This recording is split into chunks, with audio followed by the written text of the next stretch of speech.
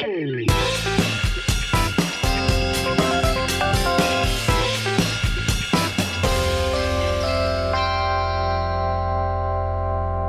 and welcome to this episode of Sports Weekly India. I'm your host Aditya Kuber and I'm joined as usual by RK and Ayaz Memon. As always, it's been an eventful week and weekend of sporting action. We'll be going deep into all of that, from India's win over South Africa to England winning in Pakistan, and of course, we'll have the football and F1 roundup with Saumil Arora. A quick reminder to all our listeners to subscribe to the show on BingePods, Apple Podcasts, Spotify, JioSaavn, Amazon Prime Music, or wherever you get your podcasts. It's free everywhere. We start this episode with some unfortunate news coming out from Indonesia. It's always sad when sports is overshadowed by off-field activities. The unfortunate death of 125 people has definitely come as a shock to all football fans, and especially in a World Cup year. But this isn't really the first such incident in Indonesia or around the world for that matter. RK, violence, sports, policing, it's always had its set of problems. How do you see this Indonesia problem? Unfortunate, yes, but as you rightly said, it's been a part of not just Indonesia, but it's been a factor in quite a few nations. And I think when you look at such tragedies, you're looking at it from 2 or 3 perspectives. One is from the fans' perspective. Sometimes they do go overboard. The rivalry does go overboard. That's point number one. Secondly, from the policing standpoint, was tear gas necessary? Was it within the rules to fire tear gas at a set of supporters? And thirdly, in terms of ticketing and stadium infrastructure. These are the 3 aspects around which I think I would want to look at this issue. Look, everybody for their part are going to justify themselves. For example, the police have gone ahead and said, we had to use tear gas because a couple of our men were killed in everything that ensued around that particular game. So we were justified in using what we did. The fans are going to say that, look, it is all about celebration or it is all about revenge or whatever it is. So it's been a case not just with Indonesia, not just when a side loses, but also in situations where teams have won. My mind goes back to the final day of the Premier League last season when Everton ensured that they were in the top flight. That was a game against Crystal Palace. Now, the minute the game got over, luckily there were no casualties. But the reason why I'm bringing this point up is because the minute the game got over, the Evertonians were so euphoric about everything that transpired. They did all right against Crystal Palace that they all stormed the ground. Patrick Vieira, who was the coach or the manager of Crystal Palace, had to go from one end to the other, and you actually had fans banging into him. Now, he was unhurt. Definitely, it could be called an accident, but he was unhurt. But when you looked at those scenes, I think even some of the members in the Premier League raised the question about policing there. How is it that you're allowing that to happen in the first place for the fans to get down, even if it be celebration? It's a serious safety issue. The Champions League, I think very recently we saw there was a ticketing issue in Paris. There was a huge investigation that went around. So it is an unfortunate incident, but we are seeing too many of these, whether it is in terms of a defeat or it is when fans go overboard with respect to celebrations as well. Well, closer home, we actually just saw this in the ticketing aspect in Hyderabad for India-Australia game, It's not something that's unknown, and you can't always actually even blame the police. It's just about fans showing a little bit of responsibility and respect and just being, generally careful. Ayaz, as fans, how do we react to an incident like this? It's really sad. Everyone's there to have a good time. And at what point does it become important for fans to draw the line? At the end, it's just a game. Yes, the home team lost here. So what? Does it really warrant pitch invasion and attacking players? And there are reports that players from both sides were attacked with projectiles and water bottles, and that prompted police action. Well, I mean, Aditya, it shows you the environment, how steep it was in potential problem. I mean, yes, hostilities do exist in sport. It would be naive to believe that emotions don't run high, especially when there is a favorite team which is playing and there's a home crowd which is come in massive numbers. How to discipline crowds, how to educate them, how to mentor them is one of the great challenges of sport, and especially of mass sports like football, increasingly cricket, as we've seen in our part of the world. It's not so much in, say, golf, not even in tennis. You could say that it's a huge problem where the numbers involved become big. If instead of 38,000, you've got 42 or 44,000 people coming in, there is always the potential there is a risk of some problems or something spinning out of control, which is what seems to have happened here. I think basically it's a management issue. I mean, I'm just trying to break it down into brass tacks. How do you manage an event successfully without leaving so many gaps open that something could, God forbid, something goes wrong, then it goes terribly wrong. So one of the things, for example, if your capacity is 38,000, then, prudence would demand you sell 37,999 tickets, not even 38,000, but certainly not 42 or 45, because that is asking for trouble in case emotions run high. Then it's about how do you liaise with the cops and, what kind of arrangements do you make? A lot of when such a thing happens, in hindsight, everybody, the blame game emerges. Somebody's blaming the cops, some of the cops are blaming the fans are blaming the stadium management, and so on. I just think that there have been so many instances in the last 50, 60 years that it seems ridiculous that it can't be tackled better. So I'm not saying that we can be incident free, because ultimately we are dealing with human nature and human foibles. But we can certainly expect managements, league owners, team owners, etc., and certainly the fans who enjoy the spectacle, who profit from the spectacle, profit either materially or otherwise in terms of satisfaction, they don't do enough to ensure that there is no tragic underside to it. And that's really the problem. Well, it all comes down to human greed and the inability to just manage your own emotions. Well, our thoughts and prayers with those 125 victims and their families who have suffered very, very dearly in Indonesia.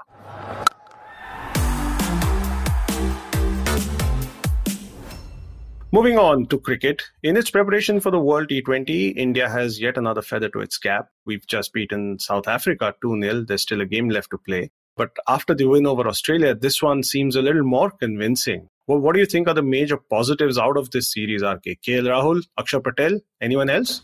Surya Kumar Yadav has been perennially a positive for Team India. I think if we are talking about the brand of cricket that Rohit Sharma and his men want to play, the vital cog in that wheel has got to be Surya Kumar Yadav, because I remember distinctly a partnership that he stitched with Virat Kohli even during the Asia Cup, where he was the aggressor. His strike rate was incredible. And I think even a second T20 international against South Africa in Guwahati, yes, you had KL Rahul batting with a great deal of intent, which he was probably lacking in the first game, understandably because of the low target that he was chasing and he was trying to find his form. But again, it was Surya Kumar Yadav who did the job. I think overall this year has been phenomenal for him. If you look at the biggest positive for Indian cricket in T20s, it's got to be Surya Kumar Yadav. He's the fastest to 1,000 runs in T20 internationals in terms of the number of balls that somebody has taken. 573 balls, which means his strike rate is close to 175. That is ridiculous levels of consistency that we are talking about in T20 cricket. Even on nights or days when the others are struggling to put bat to ball, this man comes in and smashes it all over. It's almost as if it's a lesson in geometry. Every angle is pretty much covered on a cricketing field. So yes, in terms of positives, batting overall from the series is a big positive. Even from the last series, they've been consistently scoring good numbers, putting runs on board, and even chasing down big targets. If you want me to narrow it down, I think the biggest plus in the entire year is Surya Kumar Yadav's intent and the way he has gone about his business. Ayaz, do you think Sky is now the main batting stay and the team is actually batting around him? Or do Virat and Rohit still continue to be the alphas of the batting order? No, I think we have to look at it in combination, as a combo, the top four. And then, of course, you've got the finishers. You've got Hardik Pandya. You don't have Jadeja, but you've got Dinesh Karthik and Pant if he plays as a batsman, or the other way around if Dinesh Karthik plays as a batsman. So I think Surya Kumar Yadav, and just to reiterate what RK said, he's in a purple patch. He can't put a foot wrong. In fact, he's doing everything so right that bowlers across the world who are preparing for the World Cup will be doing overtime, trying to just check where they can stop him, because the runs seem to come from every corner of the ground. A stroke for every angle which is open to exploit. So that's the great part about Surya Kumar Yadav. And I think it stems from a lot of self-confidence and intrepidity. You take those risks because you are confident, and also you have that range and repertoire of strokes. Otherwise you can be like a square peg in a round hole, not knowing what you're doing. So I think what he's doing is he's obviously practicing a lot. It also has to do with imagination, or what they call visualization. He's obviously doing a lot of that when he enters the ground or before he enters the ground.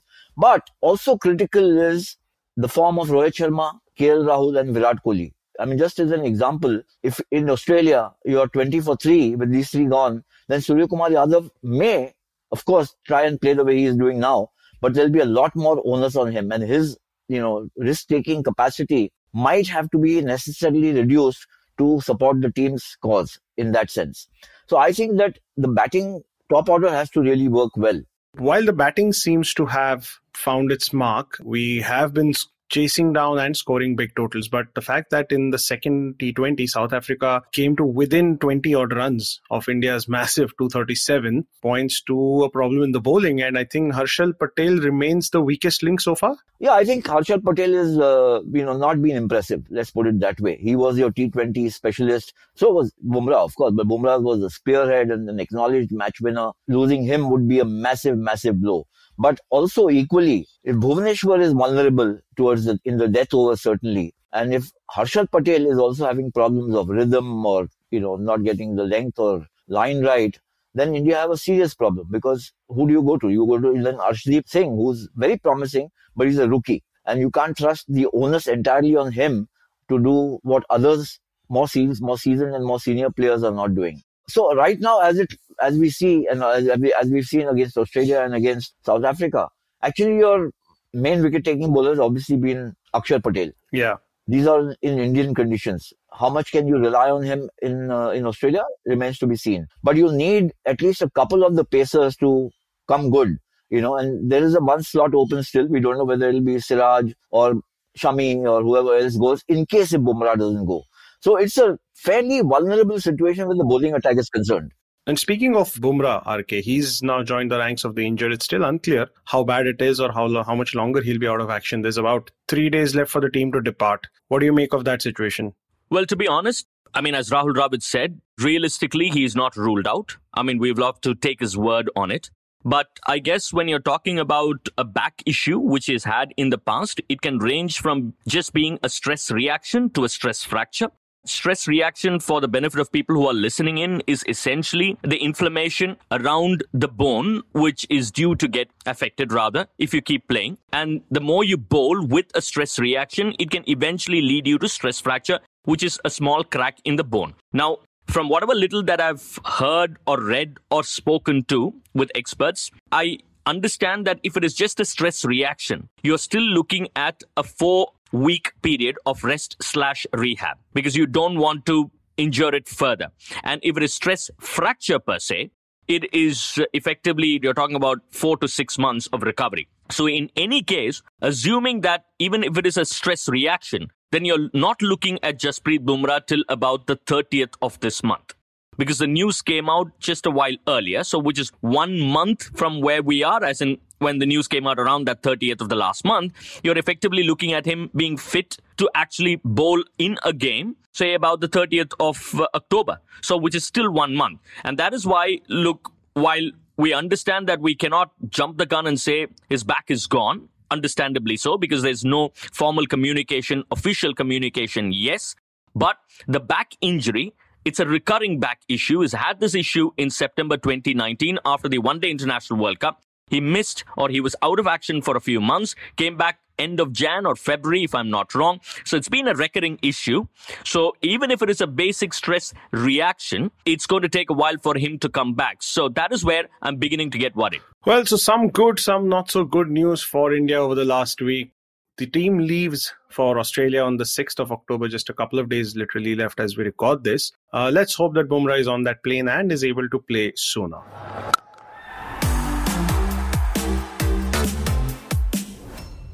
Moving on to more T20 action from around the world, England has beaten Pakistan. It was a series they trailed 3-2. And the performances of the last 2 matches have been especially good. And the last match, in fact, was a very big 60-plus run victory for England. Would you consider them among the favourites for the title, RK?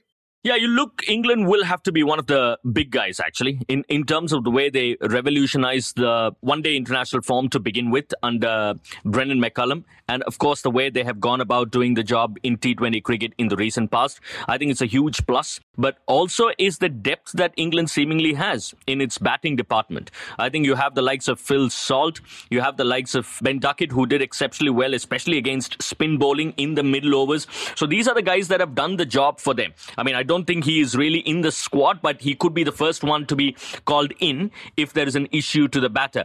And I think going away from your country, doing well in another country just before the World Cup, obviously gives you a tremendous amount of confidence. Would want to see Jos Buttler when he comes back because he hasn't played a major part at all in this particular series. Would want to see how he gets along once he gets back. And I think the pitches in Australia should suit the English cricket team. And therefore, you can simply not count the English team out because we are talking about a brand of cricket that India follows. Well, to be fair, I think through their one-day international shift in policy, that was a brand of cricket that England actually started off, that other teams are adapting at this point in time.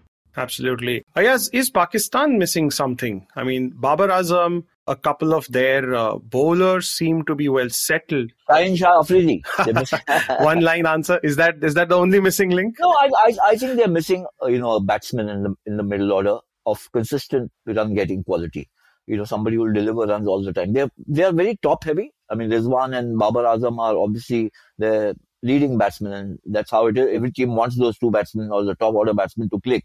Shan Masood had a half century in the last match. But between 3, 4, 5, 6, there has been a bit of a problem for them to get into a settled pattern. So Babar and Rizwan, I think, have scotched all speculation whether they will form a pair or not in the World Cup because they've just been so good. Rizwan may be, in fact, better than Babar in terms of number of runs scored. But they are having problems, I think, in 3, 4, 5, 6, maybe even 7. Somebody like an Asif Ali, who's renowned to be a six-hitter, strong finisher. He's all of that, but he's not consistent. So, that's where Pakistan, I think, are going to be facing a problem. And like, I think, to an extent, India had or has still a slightly extended tail. So they need to make sure that the top 6, 7, or up to 8 give enough runs for these bowlers to be effective. I think that's where the issue is. Just to mention about England, the England series was riveting. England versus Pakistan, going 3-all and then a decider. The decider turned out to be tepid because the margin of victory for England was very big. But it was a great series to watch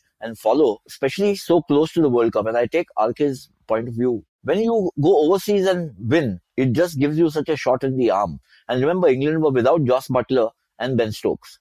So this is a team that you will underestimate at your own peril. Well, let's hope that these teams are all at top form in the next 3 weeks because anyways, watching cricket coming out of Australia is always fun, and when teams really compete hard, it's even more fun.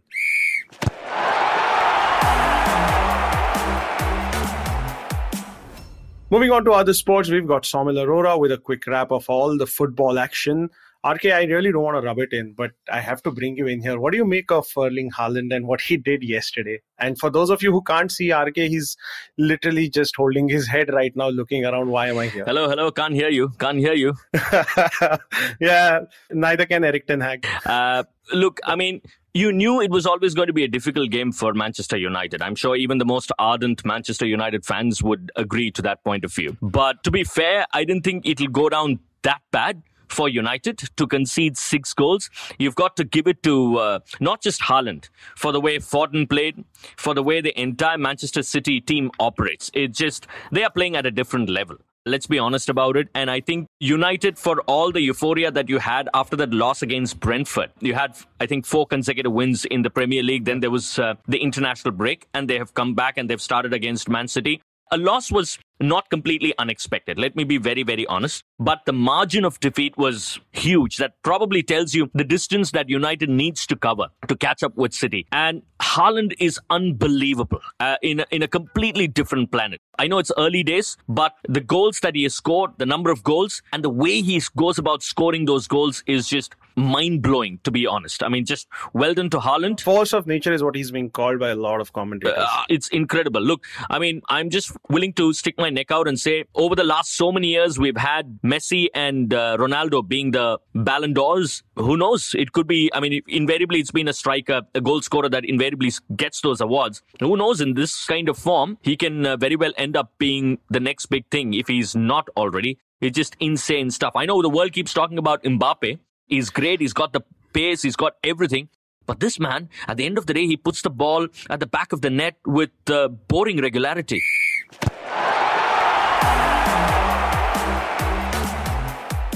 "12 goals in 8 Premier League appearances." With more such info, here is Saumil Arora.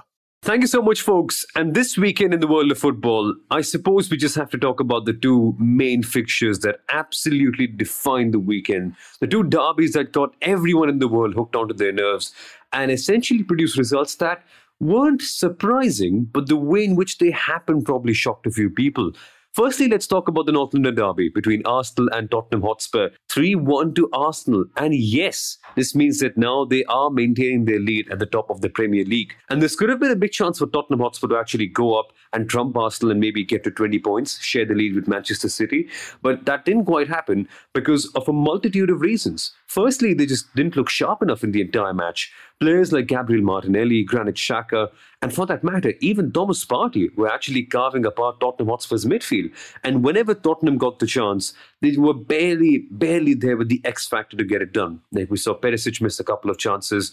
And the one occasion where they were sharp enough, it was Richarlison who got a penalty in the penalty box. And eventually Harry Kane converted to score his 14th goal in 18 North London derbies. That is better than anyone else in history, even Thierry Henry for that matter.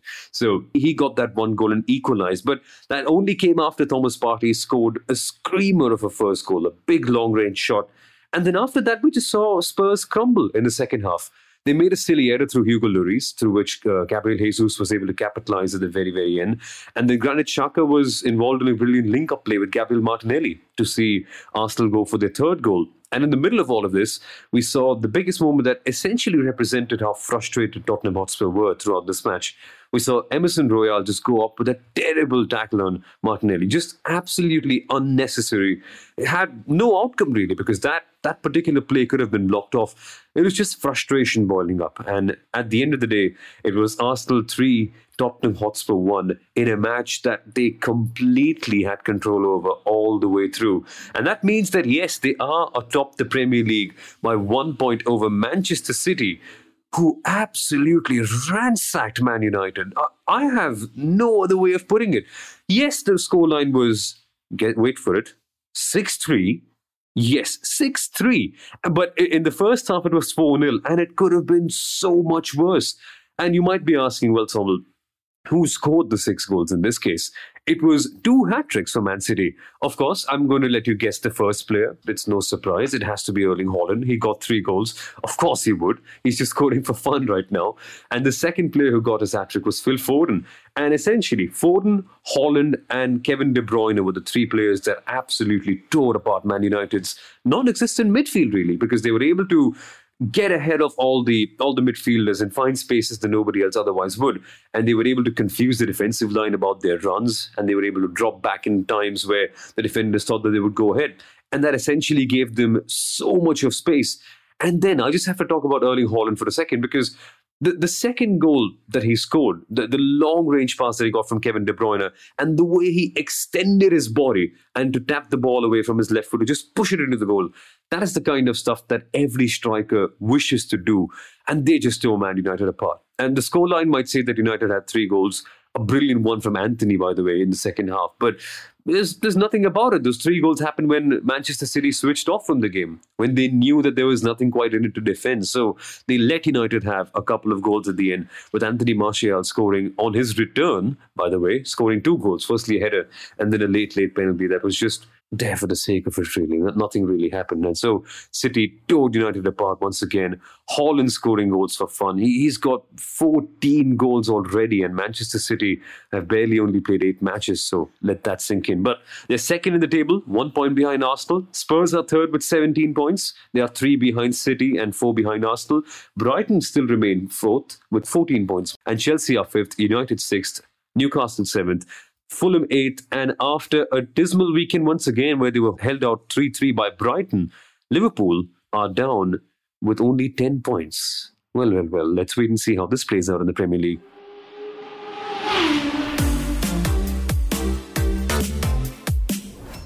Well, thanks, Somil. And what do you have to give us from the world of Formula One? That was quite another race in Singapore. Wet, not wet, slippery, not slippery. Alonso just lost power in the middle of it. How's the F1 season shaping up?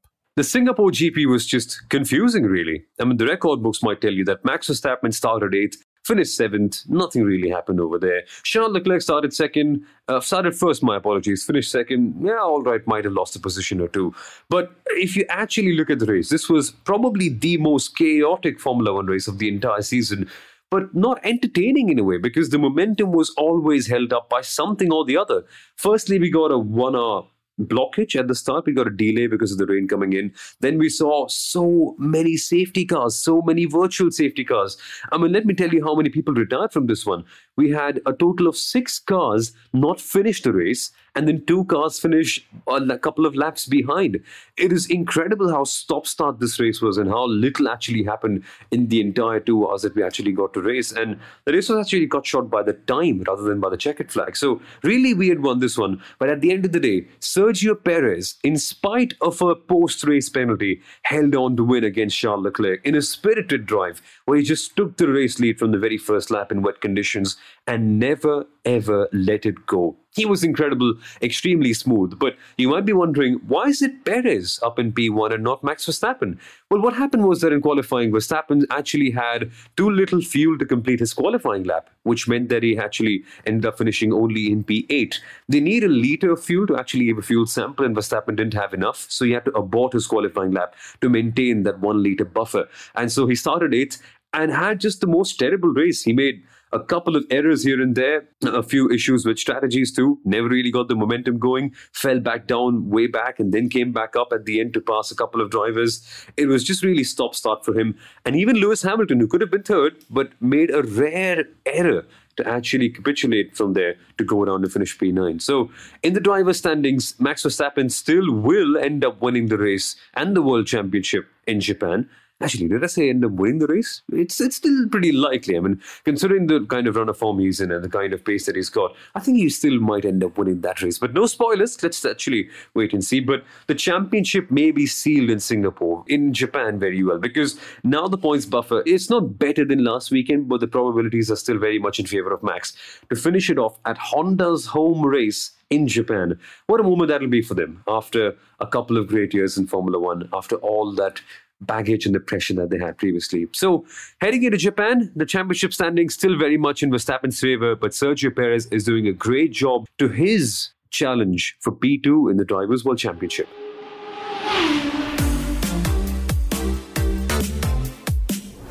Thank you so much for that, Somil. And with that, it's a wrap here on this episode of Sports Weekly India. We'll be back next week with all of the action from the India versus South Africa series and a few more sporting activities happening around the world. Until then, goodbye. Take care. Thank you. Cheers.